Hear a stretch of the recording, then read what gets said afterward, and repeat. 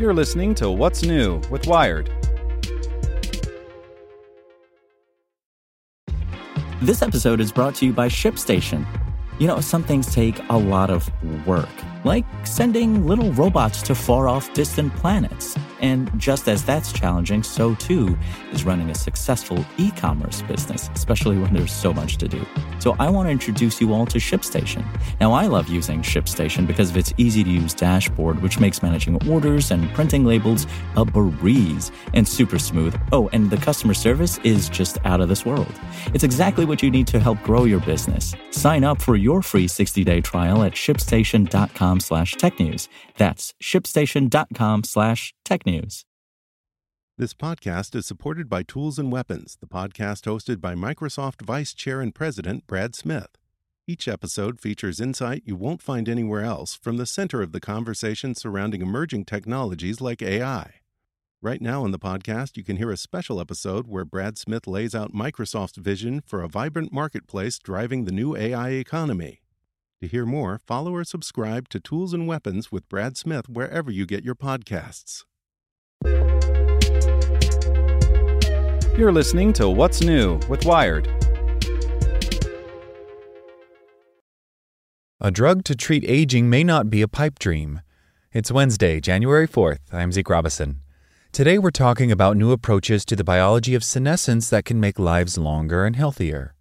Make sure to listen to the end to find out what other Wired podcasts you can check out today. Life expectancy in the best-performing countries has been increasing by 3 months per year every year since the early 1800s. Throughout most of human history, you had a roughly 50-50 chance of making it into your 20s, mainly due to deaths from infectious diseases and accidents.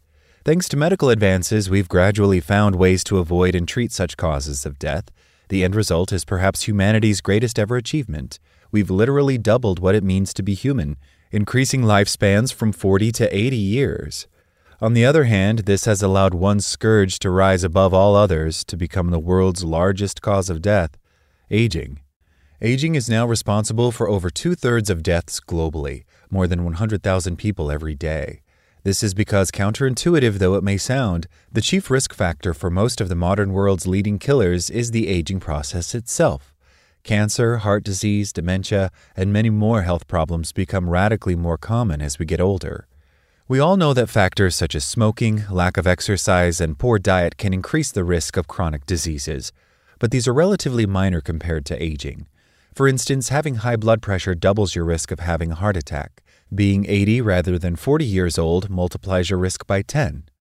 As the global population ages, the magnitude of death and suffering caused by aging will only increase. But this isn't my prediction. Apart from being depressing, extrapolating a 2-century trend for a further year is hardly groundbreaking. What's far more exciting is that in 2023, we may see the first drug that targets the biology of aging itself. Scientists now have a good handle on what causes us to age, biologically speaking. The so-called hallmarks of the aging process range from damage to our DNA, the instruction manual within each of our cells, to proteins that misbehave because of alterations in their chemical structure. Most excitingly, we now have ideas of how to treat them. By the end of 2023, it's likely that one of these ideas will be shown to work in humans. One strong contender is senolytics, a class of treatments that targets aged cells, which biologists call senescent cells that accumulate in our bodies as we age. These cells seem to drive the aging process, from causing cancers to neurodegeneration, and conversely, removing them seems to slow it down and perhaps even reverse it. A 2018 paper showed that in experiments in which mice were given a senolytic cocktail of dasatinib, a cancer drug, and quercetin, a molecule found in colorful fruit and veg, not only did they live longer, but they were at lower risk of diseases including cancer, were less frail, they could run further and faster on the tiny mouse-sized treadmills used in the experiments, and even had thicker, glossier fur than their litter mates not given the drugs. There are more than 24 companies looking for safe and effective ways to get rid of these senescent cells in people. The biggest is Unity Biotechnology, founded by the Mayo Clinic scientists behind that mouse experiment, and with investors including Jeff Bezos, which is trialing a range of senolytic drugs against diseases like macular degeneration, a cause of blindness, and lung fibrosis. There are many approaches under investigation, including small proteins that target senescent cells, vaccines to encourage the immune system to clear them out, and even gene therapy by a company called Oisin Biotechnologies, named after an Irish mythological character who travels to Tir na Nog, the land of eternal youth. Senolytics aren't the only contenders either. Others currently in human trials include Proclera Biosciences protein GAIM, which clears up sticky amyloid proteins, or Verve Therapeutics gene therapy to reduce cholesterol by modifying a gene called PCSK9. The first true anti-aging medicine will very likely target a specific age-related disease driven by a particular hallmark rather than aging writ large. But the success of a drug targeting an aspect of aging in clinical trials will allow us to consider this loftier goal in the not-too-distant future. In 2023, early success of these treatments could kickstart the greatest revolution in medicine since the discovery of antibiotics. Rather than going to the doctor when we're sick and picking off age-related problems like cancer and dementia in their late stages when they're very hard to fix, we'll intervene preventatively to stop people getting ill in the first place. And if those treadmill-shredding mice are anything to go by, we'll reduce frailty and other problems that don't always elicit a medical diagnosis at the same time. Make sure to check out our other Wired podcasts.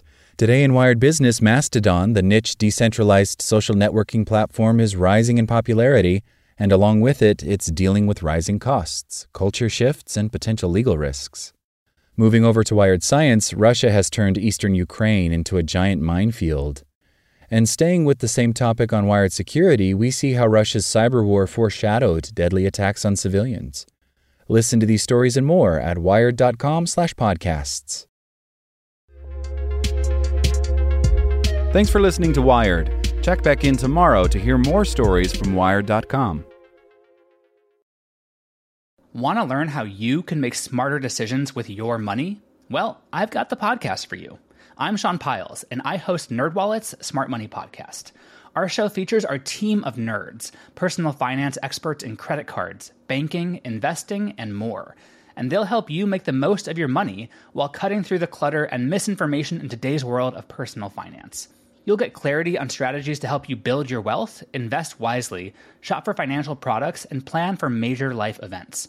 Listen to NerdWallet's Smart Money Podcast wherever you get your podcasts.